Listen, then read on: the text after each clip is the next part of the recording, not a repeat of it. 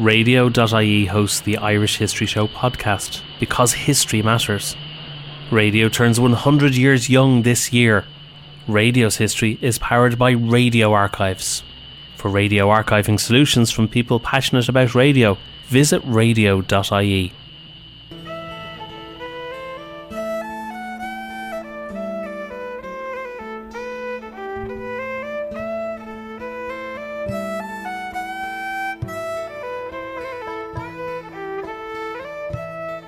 Hello and welcome to the Irish History Show. My name is Cathal Brennan, and as always, I'm joined by my co-presenter, John Dorney from theirishstory.com. Radio.ie hosts the Irish History Show podcast because history matters. Radio turns 100 years young this year. Radio's history is powered by Radio Archives. For radio archiving solutions from people passionate about radio, visit radio.ie.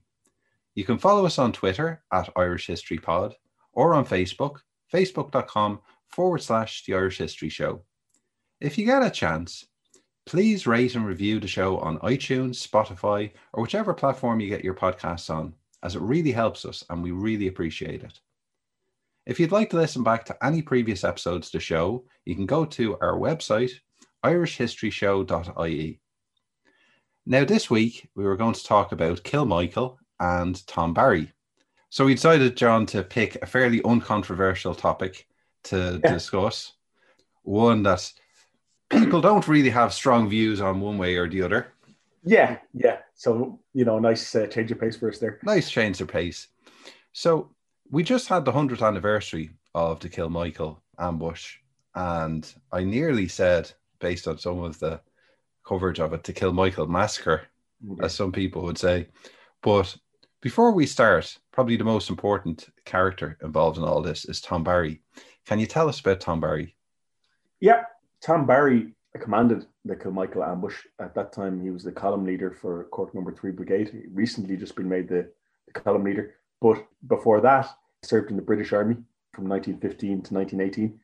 He was served in Mesopotamia, what's now Iraq, as an artilleryman. So he joined the army at 17 and he operated an artillery piece for the Royal Field Artillery. He saw action at Samarra, Kut and Fallujah, so places that have seen action, in inverted commas, in more recent times. But British interest at the time was actually originally securing Basra and the southern ports of Iraq so that their oil fields in Persia wouldn't be under threat. And then they ended up moving further into Iraq. A whole load of them got stuck at the city of Kut or Al-Kut, mostly Indian troops, but they were cut off and surrounded. And what Barry was involved in was an attempt to relieve them. And that came to grief. The garrison had to surrender. It was almost like the Singapore of World War I, actually. But then, he was involved in subsequent advances. They did, in the end, push the Ottoman Turks way back. They took over Baghdad and all the way up to the north of Iraq when the war finished. But Barry, by that time, had been pulled back to Egypt. He was garrisoned in Egypt. He was supposed to be sent to the Western Front, but the war ended before he got there. And he came back to Cork. And you might think from his memoir, Guerrilla Days in Ireland, which is very largely, I would say, a work of self-aggrandizement, that he joined the IRA straight away. And he says in his memoir that he heard the news of the Easter Rising when he was over in Iraq or Mesopotamia, and he immediately became a convert to Republican nationalism. But that's not quite the case, actually, when he came back to Cork. Well, most of our understanding of Tom Barry comes from, as you mentioned there, his autobiography, probably one of the most famous autobiographies of the period, along with Dan Breen and Ernie O'Malley. Tom Barry's would be one of probably the top three. But in the last while, even very recently, in the last week or two, we have a lot more information to go on, including the pension reports. Yeah, now, credit where it's due, this isn't all my work. Sean Gannon brought to my attention the work of Jerry White, who unearthed Tom Barry's British military record. And that really feels a reasonably unremarkable war service. He had some disciplinary issues, but nothing connected with Irish nationalism, as far as we know.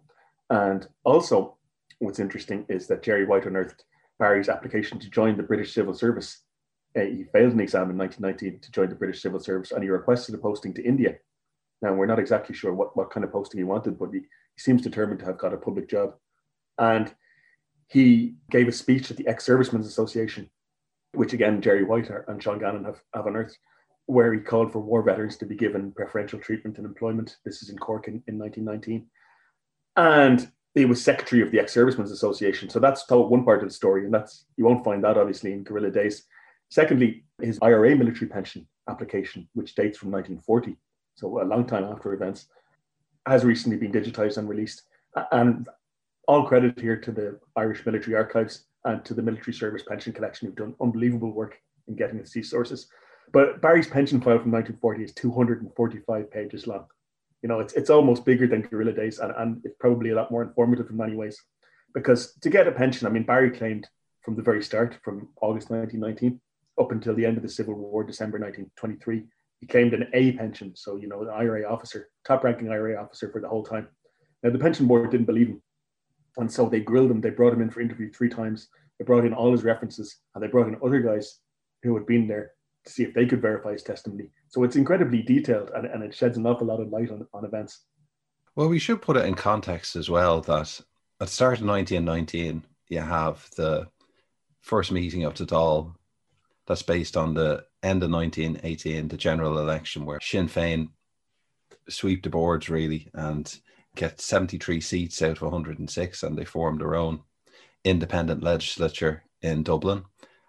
But at the same time, you have huge number of returning ex-servicemen who had fought in the First World War. And it's not clear that all of these ex-servicemen are loyalists or unionists or opposed to the new dispensation, the new republicanism that's growing in Dublin. And that's a very interesting situation, especially in places like Cork, where you have large numbers of returning ex-servicemen and you have British soldiers and RIC and auxiliaries based in Cork. One of the interesting things, actually, it's a kind of a tangent to the Tom Barry story, but an interesting thing is that, around 200,000 Irishmen served in the war. Between 30 and 50,000 lost their lives in the war. So you'd have expected around 150,000 to come back, but actually the number that came back was under 100,000. So I do wonder what happened to the rest of them. Maybe they settled in Britain or elsewhere. However, to answer your question, you have a large number of recruits going back to places like Cork, where there's heavy recruitment, and Dublin, and obviously, and the north, but obviously other towns as well, like, Curtis and Clonmel, typical recruiting grounds. And it's not entirely clear at first what way their loyalties will go. An awful lot of them attend, for example, the First Armistice Day, as Barry does himself, where the Union flag is raised and where God Save the Queen is played and so on. And at the same time, you have Republicans recruiting into the volunteers. You've got young men flocking into that. You've got the initial kind of shots fired between them and the RIC, although in 1919 it was fairly restrained. By early 1920, you have war veterans brought in to the police, mostly from Britain, the Black and Tans as we know them, and later in the year, the auxiliaries, later in 1920. So it's a combustible mixture, yes. And while the war veterans had military training, and many of them would have been Irish nationalists by tradition and by upbringing, generally speaking, they weren't trusted by Republicans. What you really find, which is surprising when you dig into the statistics, is there's actually statistically very few war veterans in the IRA. Like, you would have expected them to recruit a lot more, but actually they're of the order of 5 to 10% of the IRA, really small percentage. Well, whatever distrust there was about Barry being a veteran of the First World War, he also had to contend with the fact that he came from an RIC family as well. Correct, yes. His father was an RIC officer, yeah.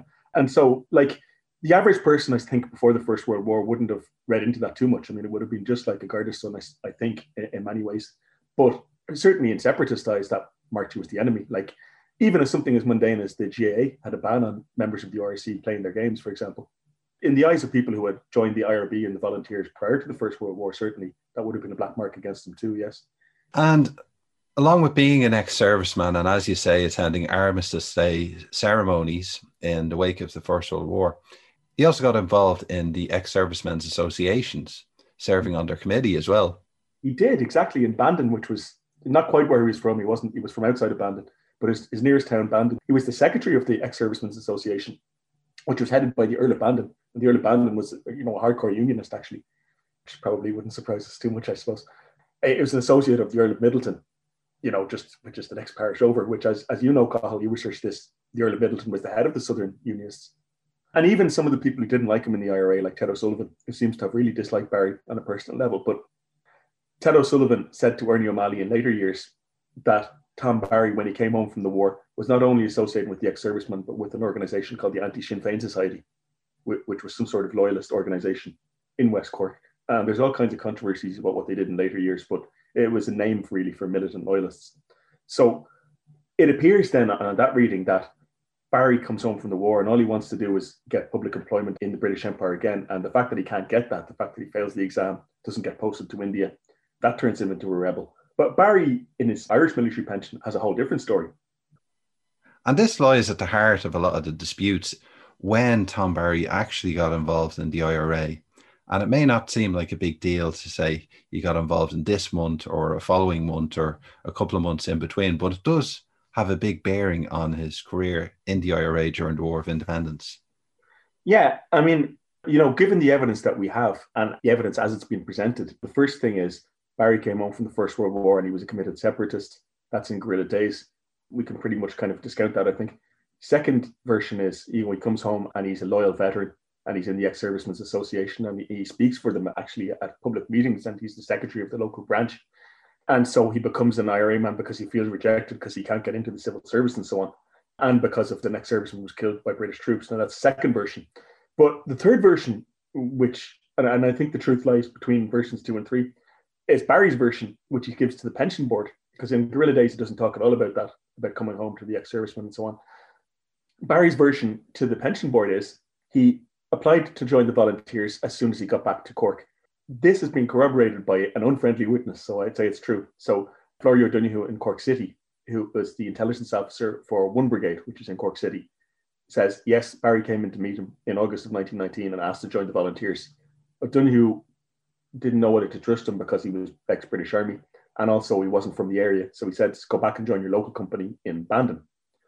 And what Sean Buckley, who was the intelligence officer in Bandon, or in that battalion, said, and the battalion of that brigade said was, yes, I took Barry on and he did intelligence work for me, but we couldn't have him openly in the volunteers because he was infiltrating the Ex-Servicemen's Association for us. He attended their convention in Dublin and he wrote a report for me and for Charlie Hurley, who was one of the heads of the brigade at the time. And so that appears to square the circle. I say, okay, well, I mean, that makes sense now. So Barry was only pretending to be a loyal veteran. However, when you start to look at the chronology, this falls apart because Barry says, yes, he attended the ex-servicemen. He was reporting back to the IRA. He says he was also associating with British officers in the hotels in Bandon, drinking with them and getting information out of them and passing it to the IRA. And he said when he was found out, which he puts at October 1919, they beat him up. He said, I took a hiding. And that finished him with intelligence. Now, that doesn't square what he did, what's in the public record, because he spoke at a meeting in Cork City of veterans in November 1919, and he applied for the posting to India in February 1920. So it's probably truer to say, first of all, that he was wavering in his loyalties. He did have Republican sympathies. I don't think that he joined the IRA at that date. And the reason I don't think that is because the man who was the head of the brigade's recruitment, Liam Deasy in the pension, and Flor Begley, said, no, that's not true. That's just not true. We knew Barry was associated with Sean Buckley. We knew he was talking to Sean Buckley, who was an intelligence officer in IO, but he wasn't an IRA member until the second half of 1920. So it looks as if Barry's route is a lot more tortuous. And what's possibly the tipping point is something that Jerry White again uncovered, which is that Barry's last act for the Ex-Servicemen's Association was in July of 1920, when he acted as guard of honour for a man called John Burke. And John Burke was a former Munster Fusilier who was killed in a riot with the British Army in Cork City in 1920. It was bayoneted. And there was a big demonstration of ex-servicemen who marched to the garrison and they apparently smeared blood on the gates, or so the story goes. But Barry, could well have seen this as well. This is the final nail in the coffin. This is how veterans are treated. They're bayoneted in their own city. Why is it a big deal? Well, it's probably a big deal because Barry went out of his way to deny it so much that this was the case, that he was wavering in his loyalties, and that one thing might have pushed him over the line. It's also more interesting now that we have more evidence, I think. It shows the kind of choices people might have had to make in early 1920. Well, whatever date he did eventually join the IRA, he did become quite a prominent member in Cork, probably the area in Ireland that was seeing the most intense fighting during the War of Independence. Yes, and very localised, like West Cork as well. Liam Deasy, again, who doesn't seem to have cared for Barry all that much as a person, nevertheless says that he threw himself into the work, the training, with an astonishing dynamism. So, Barry had military training. The volunteers, this is second half of 1920. Now, by this point, we're in a guerrilla war. They need people with military training to train them. And Barry immediately proves himself through his commitment and his skills, actually. Now, one of the kind of puzzles that's remaining about this is Barry wasn't an infantryman in World War One, let alone an infantry officer, let alone someone trained in special operations or anything like that. He was just a gunner. All he'd done in the war was operate an artillery piece, to the best of anyone's knowledge anyway. And yet Barry had this special aptitude for guerrilla warfare, for small unit tactics, for boldness, you might say, and also for ruthlessness. Now, Barry's memoir, which we've talked about, and it's so famous, it possibly has inflated a little bit the reputation of 3rd Cork Brigade, West Cork, at the expense of the other brigades in Cork, because there was as many casualties on both sides in 1st Brigade in Cork City, and not so much in East Cork, but certainly in Brigades 1 and 3. And Barry wasn't the only officer. There was also company attacks, which Barry had nothing to do with in West Cork. But certainly, yes, I mean, Barry commanded the largest actions in West Cork and possibly in all of Ireland during the War of Independence. There's probably a term we should explain to people who haven't heard it before, and that is flying column.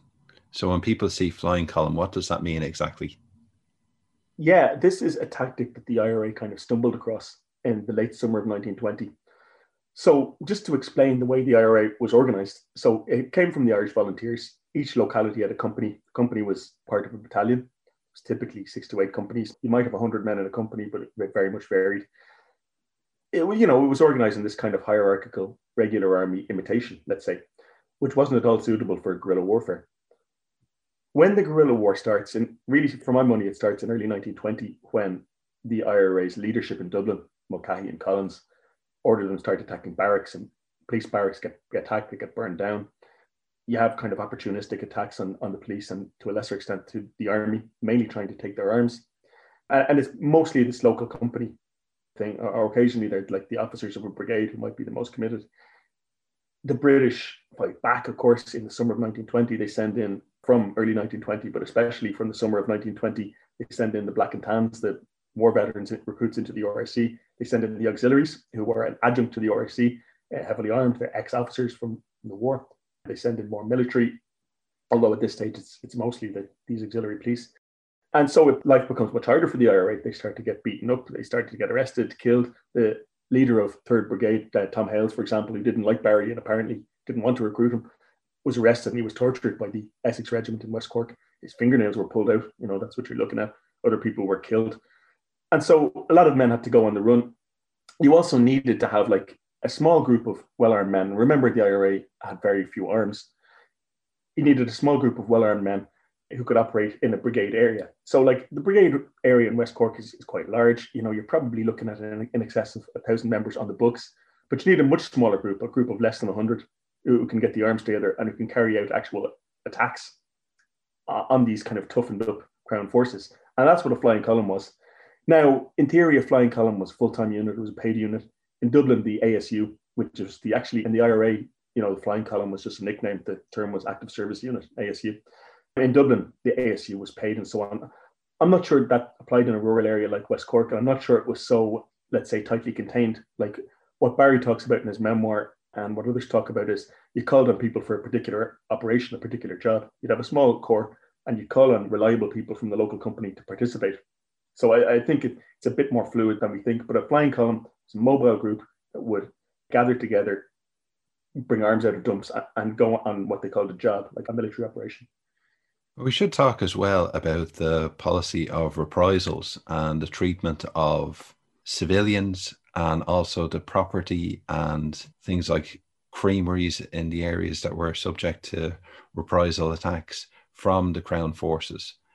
What was that like in Cork, in that area in West Cork, in that period in the later half of 1920? I'm not sure West Cork exactly had seen a major reprisal yet, but you're absolutely right, Carl. The second half of 1920 is punctuated by these reprisals. So if a policeman was shot or a soldier was shot or there was an attack on them, the Crown forces would typically roll into the nearest town and they would burn down the town hall, creamery, which is a place where all the farmers would have to bring their dairy produce, especially in a dairy producing region like Cork. They would burn down the creamery, they would burn down the Sinn Féin hall, and they would shoot any suspects they could find. And this happened from Balbriggan to Trim to Tuam to Mallow in North Cork. And this informs things like Barry talks about in his memoir about, the terrorists of Crown forces. Obviously, that's rhetoric, but I mean, the strategy of Crown forces appears to have been to terrorize the population. You know, Lloyd George's famous phrase, "We have murder by the throat." It appears to have had tacit sanction that the Crown forces were going to carry out these kind of collective reprisals, burning down houses, burning down buildings, shooting suspects, also kind of shooting randomly at civilians. Like, for example, in County Galway, there's a young woman, Ellen Quinn, who was sitting with her baby on a wall, and the auxiliaries, I think, rolled past and just fire randomly and shoot her dead. So, you know, when civilians see a convoy of auxiliaries or RIC black and tans approaching, they run away because they don't know what they're going to do. So there's this climate of fear. One of the things to mention is the week before Kilmichael, Michael Collins had his counterstroke against this at Bloody Sunday in Dublin. So, you know, the standard narrative is that it's part of the intelligence war and he's wiping out British agents. And that's true. But it's also this thing of, like, let's say, rebalancing the balance of terror. So who are people going to be more afraid of, which is kind of the way, unfortunately, these kind of conflicts work. Well, the auxiliaries in particular seem to have had an air of invincibility about them, that they were really having a serious effect on the IRA and the morale of the local population. So we could probably get into now Kilmichael itself and probably the effect that this attack had on the perception of the auxiliaries as a fighting force. Yeah, well, just before we get to Kilmichael itself, we should mention who these particular auxiliaries were. So this was C Company, or a section of C Company of the auxiliaries, which was based in Macroom Castle, technically outside of 3rd Brigade. It was in one brigade area in Cork. Now, C Company had been raiding. They'd taken over from regular soldiers, actually, from the Manchester Regiment. And they appeared to have overawed the IRA in the weeks and months leading up to Kilmichael, because it had been quite an active area. There'd been an ambush on British troops, which Barry was involved in at Turin, although not in command. But the auxiliaries were much more aggressive than the regular soldiers. They were motorized, they were heavily armed, and they do seem to have overawed the local IRA, at least temporarily. The auxiliaries of C Company were all veterans of the Great War, like Barry. Quite a few of them were veterans of the Air Force, actually, but some of them had been gassed in the war and so on. Their war experience had been quite full on in terms of combat. They apparently had only killed one local man, though, so far. Now, it doesn't excuse that, but what happened was one of these typical things where they pulled up in a rural area and a man was working in the fields and he ran away, quite understandably, and they just opened fire and shot him in the back. That, as far as I know, was the only local man they had killed up to that point. But they had overawed, I would say, the local population before the Kilmichael ambush. So we should get into now the actual Kilmichael ambush and the planning and the thought behind it. What was the logistics of Kilmichael? The logistics were, you first of all had to gather all the available weapons, and there wasn't an awful lot of them. You know, they had some weapons they'd taken off the police and the British Army. They had weapons they'd taken off the Coast Guard. There had been a raid on the Coast Guard earlier in the year, who had a different type of rifle, actually. They had Canadian Ross rifles. They had shotguns, whatever shotguns they managed to get together, and a few handguns. So they managed to get 36 weapons together. Some of the men Barry assembled, he assembled 36 men, according to his own account. I think the military pension files reveals a different number. I can't recall what it is. But Barry does this thing of sending out messengers to men from the local companies who had been at these training camps that he had run in September and October. And this gives you an idea of the kind of way a flying column was assembled. The guy was at home or he was on the run, depending. And he was told to assemble at a certain point. And they got the column together, handed out the arms which had been got out of the dumps. Like long arms, they called them. Rifles were usually dumped between operations because you couldn't be caught going around with them. And so Barry had noticed quite astutely that Colonel Craig of the auxiliaries had taken to using the same road every day between Dunmanway and Macroom. Now, I gather this is a cardinal sin in guerrilla warfare, to keep taking the same route every day. So Barry noticed that as they were doing this, they'd fallen into this pattern. The townland at Kilmichael presented a good place for an ambush. Why? Because the road turned sharply. There was a sharp bend in the road.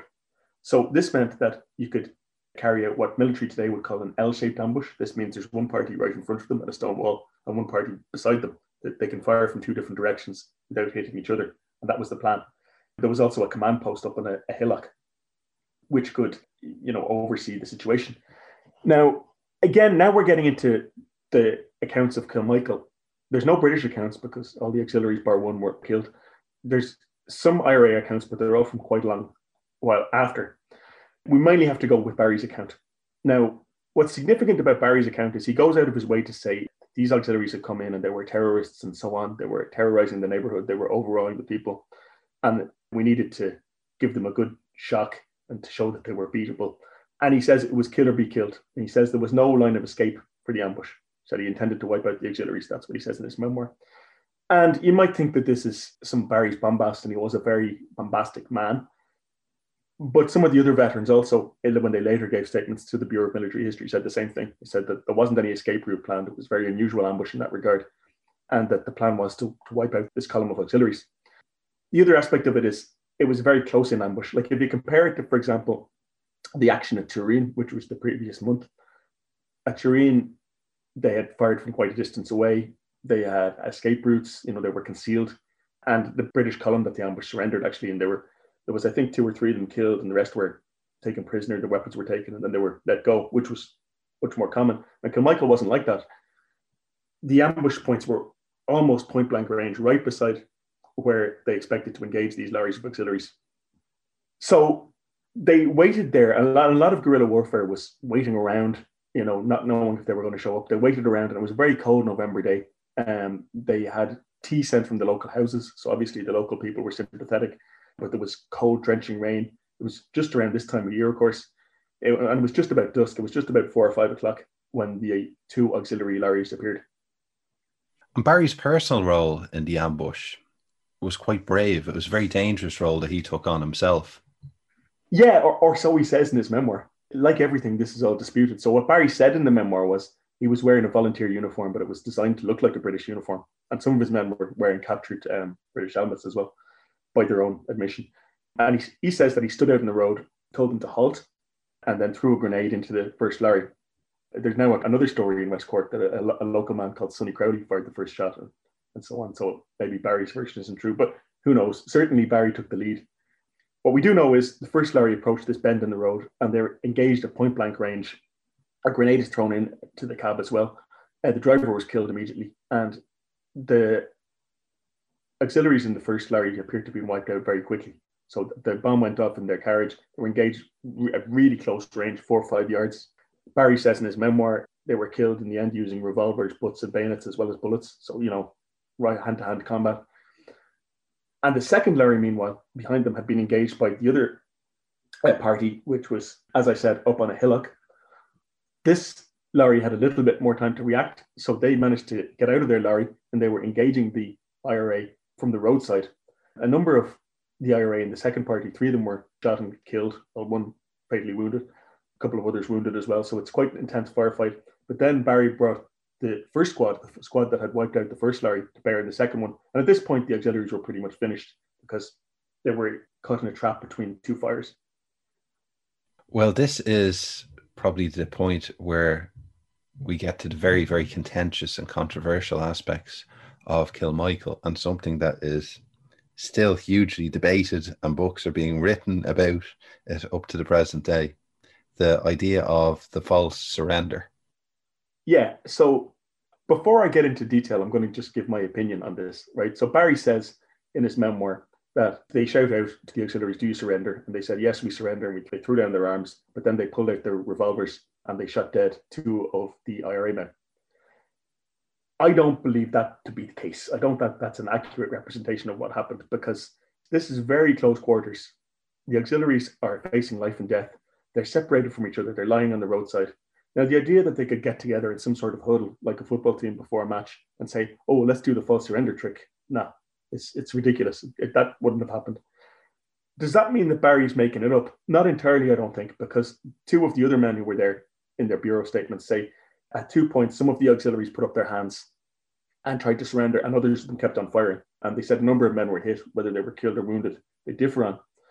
I think that's what happened. I think, you're in a terribly confused situation. Some of the auxiliaries tried to surrender to save their lives, and others kept on firing, is what I think happened. Now, what Barry says is, after that point, he said, "We're not taking any prisoners." And he said, "I had seen enough of their false surrender tricks," and I said, "Keep on firing and don't stop till I tell you." Again, that's not what happened, because it's contradicted by a lot of the other accounts that were there. So certainly there was a number of attempts, by some auxiliaries to surrender. There was confusion and attempts to surrender, yes. A number of IRA men seem to have been hit as a result, yes. But we know the number were taken prisoner and that they were killed then. We have that from the testimony of the men who were there. We know that the other auxiliaries, when the IRA moved in to the ambush spot, were lying wounded. and they were killed. Some of them appeared to have reached for their weapons while lying wounded, and they were bayoneted and killed. Others of them were found by the autopsy with a shot through the ribs under the armpits, which means that they were shot with their hands in the air. So we know that they attempted to surrender and were then shot. You can take it a number of ways. We might go into why this might have happened, but I'm pretty sure that Barry's kind of clean account, where there's a very clear sequence of events, there's the attack, there's the false surrender, then there's no more prisoners taken. I don't think that's what happened. I think it's a lot messier. And we know for sure that a number of auxiliaries were killed while wounded or while trying to surrender in the final stage of the fighting. As you describe it there, and as we can imagine as well, with so many people in the middle of a firefight, everyone is at such close quarters, people are being killed. Why do you think there was such a necessity to describe the situation in the way that participants had, including Barry afterwards, that you had this idea of a false surrender, and obviously the IRA volunteers had been shot after this point? Why not just say that it was a very confused and dangerous situation and people got killed and it couldn't be a clean fight? Well, I think it's because of the propaganda war at the time and how it seeped into later tellings. So what the British account of the event was, the British, I think, military reinforcements or auxiliaries came on the scene after, and they found all these broken bodies, and they'd been shot multiple times, clubbed in the head with rifle butts, some of them. And according to another testimony, a local farmer had actually driven his cattle over the site after. That would have further disfigured the bodies. So the version the British released was that the men were massacred and they were hacked to death with axes. And it was a brutal massacre. And there was this implication that the IRA had worn British uniforms and tricked them, and they had disarmed them and then killed them all with axes. So they were reacting against that, I suspect. Barry wants his version to be the opposite of that, that it was the enemy who were the deceitful ones, who broke the laws of war. Well, in terms of public morale for the Crown Forces and the British government, this comes very soon on the heels of Bloody Sunday and losing so many British officers and intelligence officers in Dublin. And we had the ceremonial aspect of the big funerals in London and bringing the bodies home from Dublin. What effect would Kilmichael have had, not just on British public opinion, but on the morale of the IRA as well? Yeah, it was a massive morale boost for the IRA. And, in terms of, as we said, the auxiliaries hadn't been taken on before. They had been overawing IRA to a certain extent. And the fact that a column had been totally destroyed of auxiliaries. So there were 17 auxiliaries killed at Kilmichael, and one left for dead. One actually got away and he was found by a local IRA company and killed. But effectively, there was a column of 18 auxiliaries just wiped out. So it showed what could be done, I suppose, by this new flying column tactic. In terms of British public opinion, yeah, you're right. And just like the men after Bloody Sunday, the coffins are taken, draped in the Union Jack, and they're, ceremonially brought through Dublin port and brought back to England for big, lavish funerals, which is one of the aspects of events in Ireland. So, for example, at the end of this period, after the treaty was signed in the debates in Westminster, I think, and this is from Ronan Fanning's book, The Fatal Path, there was a question asked, how many British servicemen have lost their lives in Ireland in the last few years? They rummaged through the figures and they said, yeah, it's about 500. That's lower than the figure we have today, but it's the figure they had. And there was kind of contented sighs all around the House of Commons. They said, only 500. That was nothing but a bad morning on the Western Front. But what's different is that, every death in the Western Front wasn't reported. You didn't see all the coffins filing back. So the moral effect of it was different. The conflict in Ireland was very different in that respect. It was a propaganda war. The Kilmichael ambush was a big blow in the propaganda war. And what it showed as well was that the IRA was becoming a serious military force, not just, if you like, terrorists or gunmen, but also, quite capable guerrilla soldiers. Well, that's the thing as well. The portrayal of the IRA as bandits, undisciplined, incapable of launching serious military attacks. Kilmichael sort of put an end to that concept, didn't it? It did, very much so, yeah.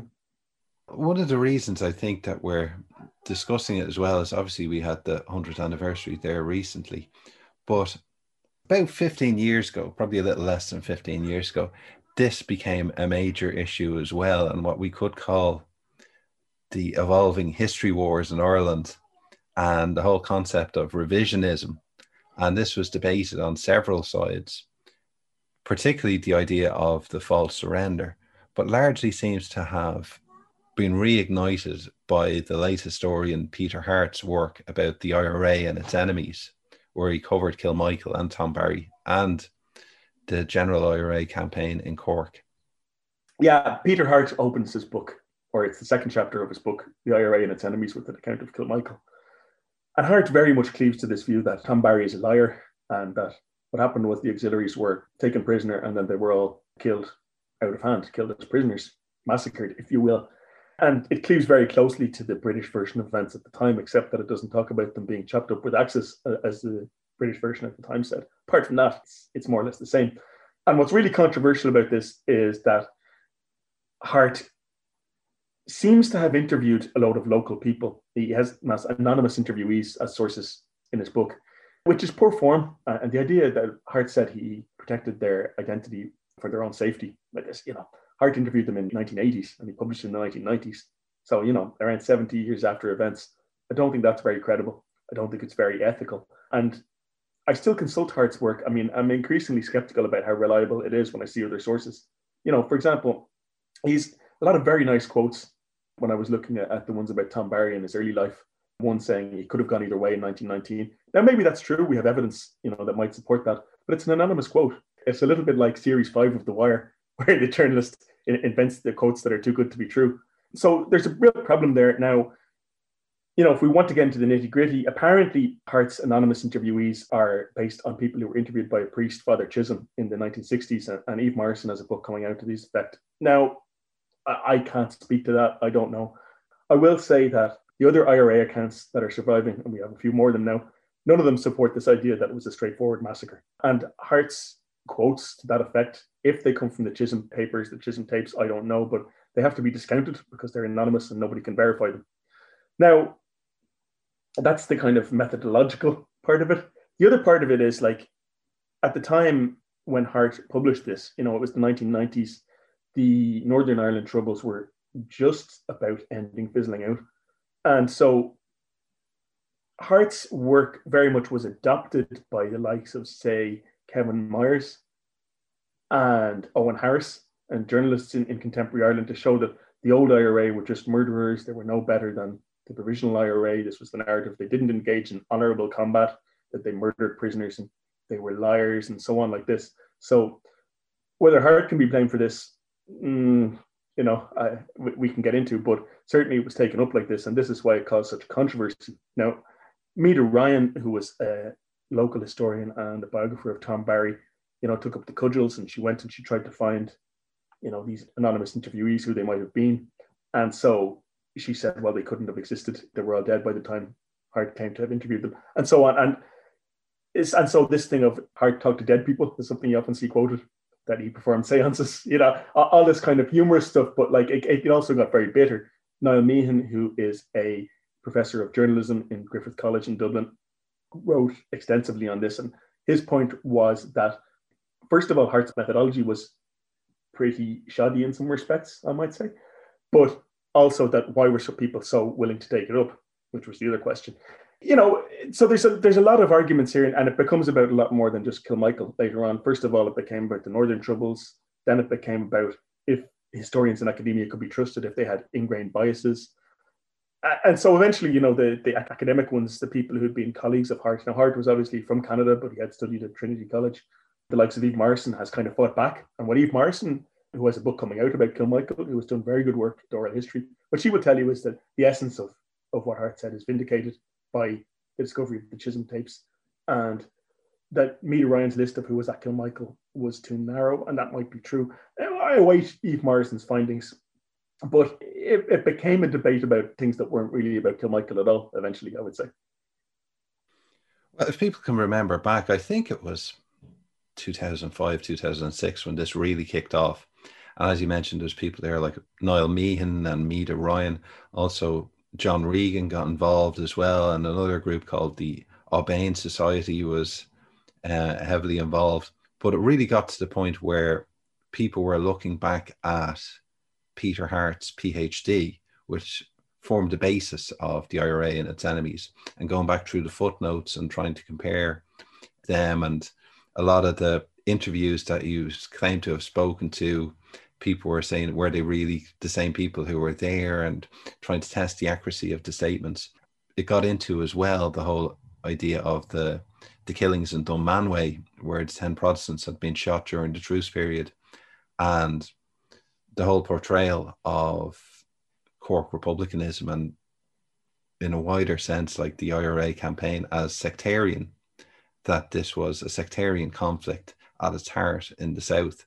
And there was obviously a huge amount of pushback against that from historians and also, I won't just say Republicans, but, you know, people who found that concept insulting and inaccurate.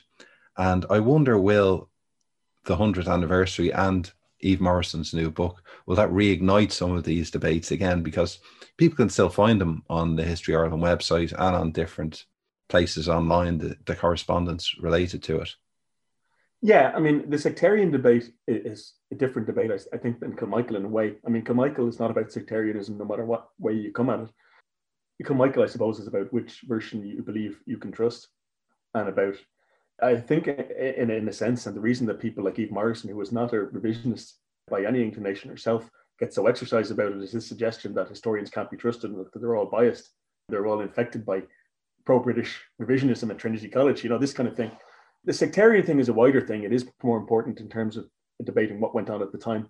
I mean, in fairness to Peter Hart, and the more I go on and the more sources I see, the more critical I would be, to be honest, of Peter Hart. But in fairness to him, he did bring up this question, and it is a real question. Like, who had heard before of the 14 people killed in and around Dunmanway in April 1922, all but one of whom were Protestants? Only for Peter Hart brought it up in a chapter of his book. Now, does that mean I agree with this conclusion that he says? Hart tended to these very glib kind of generalizations. These men were shot because they were Protestants, he wrote. I don't quite go for that, and I don't go for the fact that the War of Independence was at heart sectarian. I think that was an element of the background music, if you like, that it played a part, but it certainly wasn't the central part.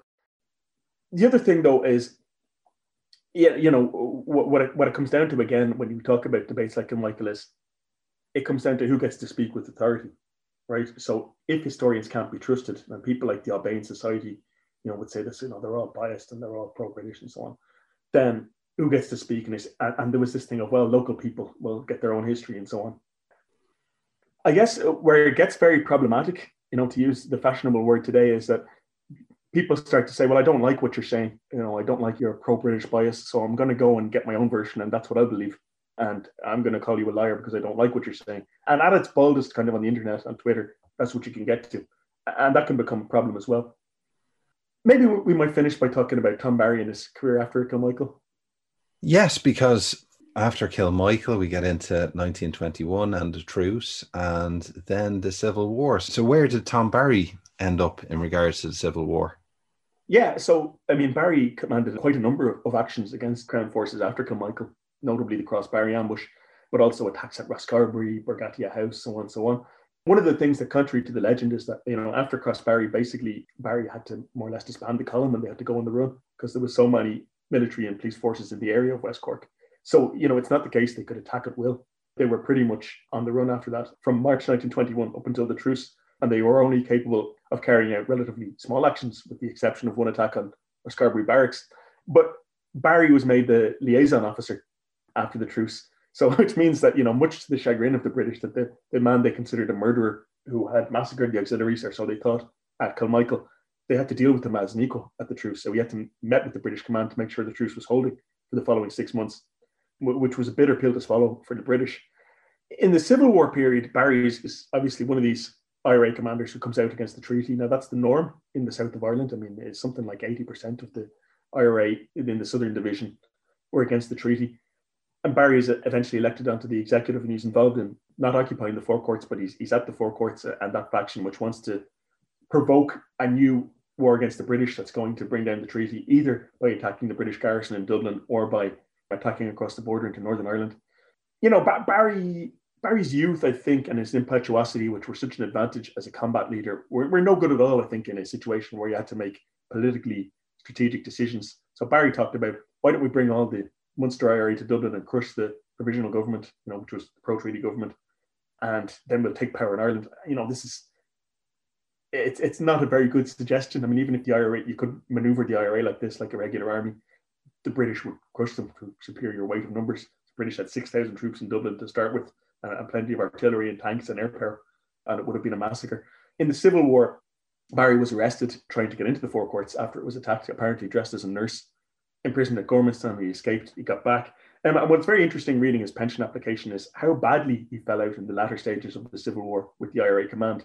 Now, again, I think it goes back to his personality, his kind of bombastic personality, inability to take criticism, but also his youth and proposing things which were kind of mad in some ways. So, I mean, Barry did carry out a number of successful actions in the Civil War. He took towns in Cork, Ballineen and Enniskeane. He took Carrigan-Sur in County Tipperary. He took a number of towns in County Kilkenny. So, again, as a combat commander, his record was very good. But he was proposing things like, in the spring of 1923, he was proposing that it had been such a bad fight and such a lackluster fight by the IRA, 200 of them should go up to Dublin and take over some buildings until they were wiped out, and then they could surrender with honour. And he proposed this at an IRA executive meeting, and this is discussed in his pension file. And you can imagine them looking at him saying, so you want 2 of us to go to Dublin, and by your admission, half of us will die, and the rest of them will then surrender and give up their arms, and that'll be the end. And he goes, yes. And they go, why? And he goes, well, that would be the honourable way out. It's that stuff. And then he's at executive meetings, again, as a 24-year-old.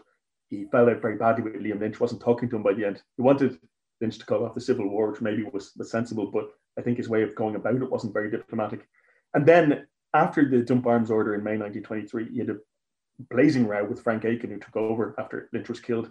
And he wanted apparently to surrender arms at that point to the Free State government in order for the Civil War to end, because after the dump arms order, the IRA were still getting arrested and they were still getting killed in some cases. And Barry wanted to surrender all the IRA's weapons. And for that, he was forced to resign from the IRA executive. And there's this big dispute in the pension file over whether he resigned from the IRA. But Frank Aiken, who was the chief of staff, maintained that he was effectively kicked out of the IRA in July 1923. He was arrested in December and he did some time in prison, and he wasn't released until 1924. Well, I don't think he was active at all really in the 1920s. And I was talking to Brian Hanley about this, and there was a big roundup of IRA suspects in 1931 by Ono Duffy, the Garda Commissioner, just before the election of 1932. And Barry wasn't anywhere on any list. He wasn't active at that time. And he seems to have rejoined the IRA in 1932 after Fianna Fáil came to power. And he seems to have advocated cooperation between the IRA and Fianna Fáil. Apparently, as far as I can make out, Barry's motivation for rejoining the IRA initially was that the Blue Shirts were quite a significant force in West Cork, where he was from. And he wanted to fight back against them. And he was involved in a number of violent clashes. He tried to assassinate some local Blue Shirts, I believe, in the 1930s. And eventually became the IRA chief of staff, though, after Fianna Fáil illegalised the IRA. Like, Fianna Fáil legalised the IRA first of all, then fell out with them in 1934. And Barry himself was convicted on 2 occasions before the military tribunals, which was the special courts under the Fianna Fáil governments, for firearms possession and for membership of an illegal organisation. And Barry was also apparently behind the assassination of Somerville, who was a retired admiral in West Cork, who was giving references to people who wanted to join the Royal Navy. So he apparently, and this is going on Jerry Shannon's article and Sean Russell, apparently did not agree with the proposal for a bombing campaign in England, which Sean Russell was behind. And so he resigned over that. Barry favoured some sort of action in Northern Ireland. But he resigned from the IRA in around 1938. And 2 years later, he ended up applying for a military pension and briefly joined the Irish Army, the Irish State Forces, in the emergency during the Second World War. So never a dull moment, really. No, and never a modest moment either. He was publishing articles in the Kerryman about his daring do, throughout the 1930s. And I think these formed the basis of Guerrilla Days, which was published in 1949. Yes, and one of the things that we can see from like documentaries about Tom Barry, and also if anyone was to go onto YouTube and find the interviews with him, is that he was very open to being interviewed on television and being interviewed by journalists. He wasn't reticent about talking about his role during the War of Independence and Civil War. Yeah, I mean, that's a very shy way of putting it, Carl. He was a relentless self-promoter and full of self-confidence and never apologized for a single thing that he ever did. Quite like Dan Breen in that respect. That was the reason why a lot of people in the IRA and veterans of the IRA from the War of Independence and Civil War didn't like him at all, because, he would always talk himself up in his own part in events. Now, he did play a significant part in combat events, but one thing that's clear in his pension is that he was always aggrandizing his own role, and people really resented this, I think. And I mean, just kind of as a follow-up, I mean, one point that people have made is, who's heard of, for example, Humphrey Murphy or John Joe Sheehy, who were the Kerry IRA leaders, who did as much fighting as Barry? Maybe not quite as skilled at it, but did as much fighting as Barry. Or who's heard of, for example, Michael Kilroy or Billy Pilkington, or people like that, other rural IRA leaders who also fought throughout the period from 1919 up through the Civil War. So Barry's image of himself as the archetypal warrior leader of the IRA is partly a creation of his own making. Well, that's true to a large extent, that we sort of see the conflict through the eyes of the people who actually wrote down their versions of it. And there are quite a few memoirs of the period, as we mentioned before, obviously Tom Barry, but the likes of Dan Breen and the likes of Ernie O'Malley and different people. But is the onus not on those who didn't write to have written? Are we being overly critical of Tom Barry for laying out his own version of events or over exaggerating his own role in it? I wouldn't be critical of him leaving his testimony. No, of course I wouldn't. And I'm a big admirer of Ernie O'Malley in that regard for his memoirs. But the big difference between O'Malley's memoir and Barry, if I was being critical of Barry, is O'Malley's honesty. So, for example, O'Malley says that his brother joined the British Army in World War One, and he was going to do the same thing, and he talks about how his mind was changed. And O'Malley also talks about how he was mistaken in many of his views as an IRA man. He said things like, we were too hard in our idealism. We looked down on ordinary people as if we were above them, And there's none of this kind of self-reflection in Barry's account. I remember when I was a teenager and I first read these kind of memoirs, I was more impressed with Barry in some ways, because Barry gave you what you wanted, like action, cowboys and Indians kind of thing. And O'Malley's self-reflection didn't give that to you. But O'Malley's is more honest and more rounded kind of portrayal of the period as memoirists go, whereas Barry's is very, militaristic and very self-aggrandizing to a large degree. And so, there's still people in West Cork who revere the memory of Tom Barry, but there's also people who are the descendants of people who didn't get on with him, who don't like him as well. And this is not so much down to politics as due to his kind of difficult personality, I think. And get back to Kilmichael again. I think now that we're getting to the end of the podcast, I suppose from my feeling, a lot of people who are very critical of Kilmichael in terms of the idea of default surrender, and that this was a brutal act, that the IRA on the ground, potentially they could have taken surrender of most of these men and chose not to, and chose to, in effect, murder them and go outside the rules of engagement. That they seem to be largely critical of all Republican action. That whereas what we're doing today in terms of really going into the details of the Kilmichael ambush, we're not necessarily taking a moral view that it shouldn't have happened or that Republican violence in general was wrong. Republican violence happened in a political context, and it was to achieve a particular political goal. And I would say in this respect, it's a better claim to morality perhaps than the massive slaughter of World War One. No one can really figure out what was the objective, even at the highest levels. In terms of the actual violence, it was a very brutal event, and prisoners and wounded men were killed. And, you'd find that hard to defend. The only point I'd make is that this is very atypical of IRA actions. The typical IRA ambush that came off successfully, prisoners were taken, their weapons were taken, they were sent off, then they were released. And that was much more common than the killing of prisoners. So Kilmichael was very atypical in that regard, although there was one or two other similar incidents. Well, judging by the reputation of the auxiliaries and the Black and Tans, they probably would have felt that it was a fight to the death one way or the other. It was a killer be killed engagement. Yeah, we'll never know exactly what happened to Kilmichael. It was all over in a few minutes, and there was only 40 odd survivors, if that. Like Barry's figure again is 36, and it was terribly confused. The adrenaline would have been sky high. Who knows what happened? There was some sort of confused surrender, we can say that with a very degree of certainty. John Keegan, in his book The Face of Battle, which is a groundbreaking book on how war might have been experienced by an average soldier back in the 1970s, talks about a lot about this act of surrender in World War One and elsewhere.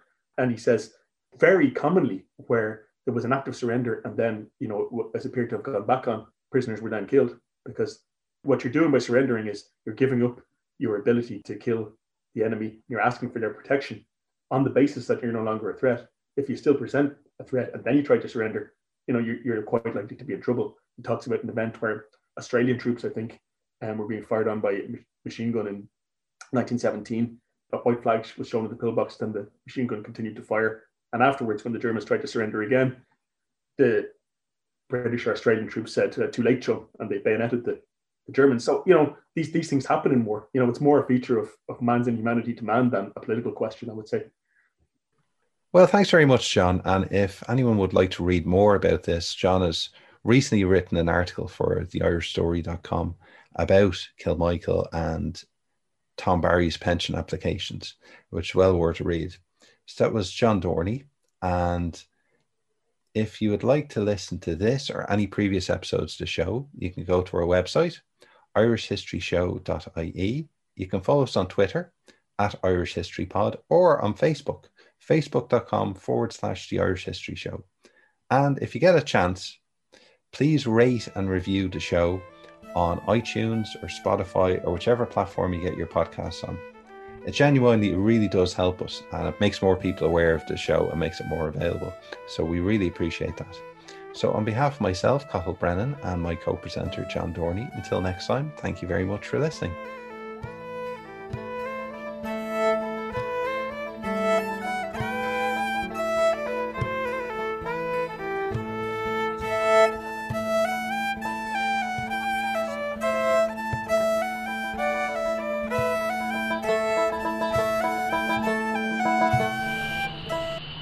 Radio.ie hosts the Irish History Show podcast because history matters.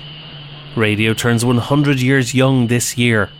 Radio's history is powered by radio archives. For radio archiving solutions from people passionate about radio, visit radio.ie.